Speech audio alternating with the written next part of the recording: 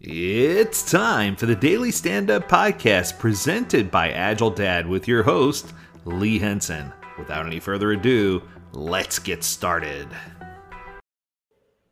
There was a recent article published by David Pereira, and it's titled, Does It Make Sense for Developers to Wear the Scrum Master's Hat? It looks like this was originally published in Go Retro, but it's a good article, and he starts out by posing the questions. Who is the Scrum Master, and do you need a dedicated person for this role? Now, I know that I have my thoughts on this. My thoughts are that yes, you need a dedicated Scrum Master. If you understand the responsibilities of a Scrum Master and what they actually do, then it doesn't make sense not to have a Scrum Master because you're losing out on a lot of valuable things that you could be having if you had a Scrum Master. So he goes on to say, until 2020, Scrum used to have three roles: Scrum Master, Developer, and Product Owner.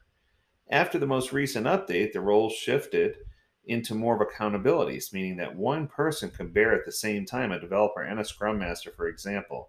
Yet be careful making such a decision. First, you must carefully evaluate your situation. Okay, I'm going to stop there. David, I love you. I think you're a great guy, but that's a crock. That's wrong. They still define the three roles as Scrum Master, Product Owner, and Development Team. Nothing has changed. Nowhere have they said that the Scrum Master could be or should be a developer. Now, many people have taken nuances from the Scrum Guide and twisted those into meaning something that they want to have as an end result. Now he goes on to say the more self-managing your team is, the less coaching you'll need. Now that statement I agree with, but I don't know that that means trying to take all of the important duties of a Scrum Master that they struggle to do on their own just with the Scrum Master role and combine that with responsibilities of a team member, especially a developer. The more agile your organization is, the less coaching your business stakeholders need. Okay, I'm also going to say that statement is false. The more agile your organization is, the more difficult or complex questions they're going to have. So, what I've found is a good working model, or as a good working model, is that what we start with is some type of leadership kickoff, make sure everyone's on the same page, set realistic expectations, make sure we have a clear vision and strategy and North Star. There's lots of things you can do there. But then the very next step is to provide fundamental level training for teams and people doing the work, and then to back away and let them actually perform. Let them fumble a little bit, let them make a couple of mistakes, let them figure things out. But what will happen is over time, the more agile the organization becomes, the more specific or the more direct or the more engaged the questions will be. So oftentimes what I find is that while there's a lull for a short time of coaching, that the majority of the coaching we do are with the more mature, I've been through this, now what do I do about it type of teams. So I would argue the more agile your organization is, the more coaching over time your business stakeholders are going to need because they're going to have different challenges that they need to understand.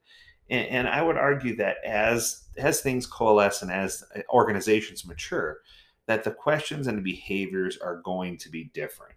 So there. So that's kind of an interesting assessment. Okay. So the more experienced your Scrum team becomes, sharing accountabilities in a team tends to work pretty well. Now let me be clear. Can a team member facilitate a daily Scrum? Of course they can. There's nothing wrong with that, right? But it doesn't mean that they're the Scrum Master. And I think that when you start talking about accountability sharing and you start leaning on things like RACI, you're going to wind up with a hodgepodge mess of people who don't understand what their true responsibilities are. And they shirk some of the things they should be doing in order to meet the needs of something that they think they should be doing. And what winds up happening is predictability goes out of the window. So the question goes on, how would a developer become a Scrum Master? Before we talk about the pros and cons of developers being Scrum Masters, we ought to understand how developers end up wearing this hat. It's either by chance or by choice, is what he goes on to say. And I've seen the by chance, congratulations. We need one person to be a Scrum Master. One, two, three, not it. Okay, the last person touching their nose is the Scrum Master. And that's never good, right? Because that person doesn't understand what they're getting themselves into. They don't understand all the responsibility behind being a Scrum Master, and they don't know how to necessarily cheerlead or promote their teams so that they can more adequately get value from the role of the Scrum Master job. So, one of the things that people often misconstrue is that a Scrum Master is just there to solve problems. That's not true either. The Scrum Master is there to identify problems and to write prescriptions to help the team have all the tools necessary to solve the problems, but it doesn't mean that they're solving the problem for them. So in his scenario, he says, imagine you're working as a developer for months. Whoever's in the role of Scrum Master leaves the team. Until a replacement is available, someone will have to wear this hat. So you get it. Congratulations.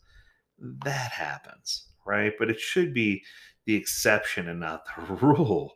It doesn't matter how good someone is at that. It shouldn't be the working rule. And then others by choice, he says, after years of working with software development, some developers want to go in a different direction. They want to pivot. A common choice is to become a Scrum Master or an Agile coach. I don't see that. Most of the developers I see don't want to become Scrum Masters or Agile coaches. They have other things. They want to become architects or tech leads. They're not interested in pursuing I'd say 90+% are not interested in pursuing Scrum Master or coach, which is really, really interesting. But when you do become a Scrum Master by choice, that increases your chance of success because, well, then you're taking on responsibilities that you study and you understand. Okay, I get that, and that makes sense. But some of the things that are common traps, regardless of how the developer becomes a Scrum Master, oftentimes they fall into some of these traps.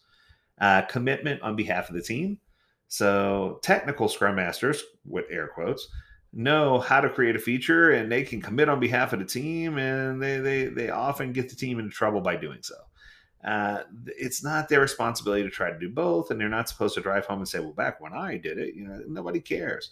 I think the most important thing is that we get our head around, what the Scrum Master should be doing and not allowing them to be in this position where they could even remotely consider, committing on behalf of the team. Another example is they slide into a team lead. Depending on the Scrum Master's expertise, this person can slide into a team lead or project manager position. Okay, let's stop there again. There is no project manager in Agile. How many times do I have to say it? It's killing me. But it's so amazing that people still want to put that out there. I think that the natural slide is into the team lead position, and they shouldn't be doing Scrum Master and team lead at the same time. There, I said it. And the third thing is it ends up limiting team development. Experienced developers have invaluable product and development knowledge, but it ends up taking away from the team's ability to produce working products and services. Okay, first thing you said, I agree with. I agree with that. Some advantages: they have experience with the common pains and pain points. I don't disagree. They understand the importance of focus. I don't disagree. And solid arguments for holding product owners accountable for understanding and for providing high quality work. Okay, these 3 points are all good. The problem is, I think someone in quality is better refined to do all these things. They really understand the pains. They understand what it means to focus. Developers tend to have short attention spans, and I'm just really struggling with this article. But I think the big understanding and the big takeaway for me is that you really have to know that this is a different role, and you have to understand what's going on. And even though you're an introvert, you have to understand that you do need to listen more than you speak, but that you do need to speak when it's time. And you need to learn how to ask the powerful questions and understand that a servant leader is not a manager, and they're two different things. And I just think that there's so many nuances that my recommendation right here, David, like I said, I have nothing but respect for you. But I think that if you try to shoehorn a developer into a Scrum Master role, they're going to struggle. Now, have I seen people do it and do it successfully? I have, but I'm going to argue that those are few and far between. That's going to do it for this episode. I hope you enjoyed it. If you have a topic you want us to discover or an article you want us to review, reach out to us at learnmore@agiledad.com. We'd love to hear from you. As always, we encourage you to stay healthy, stay well, and stay agile, my friends. Until next time, do take care.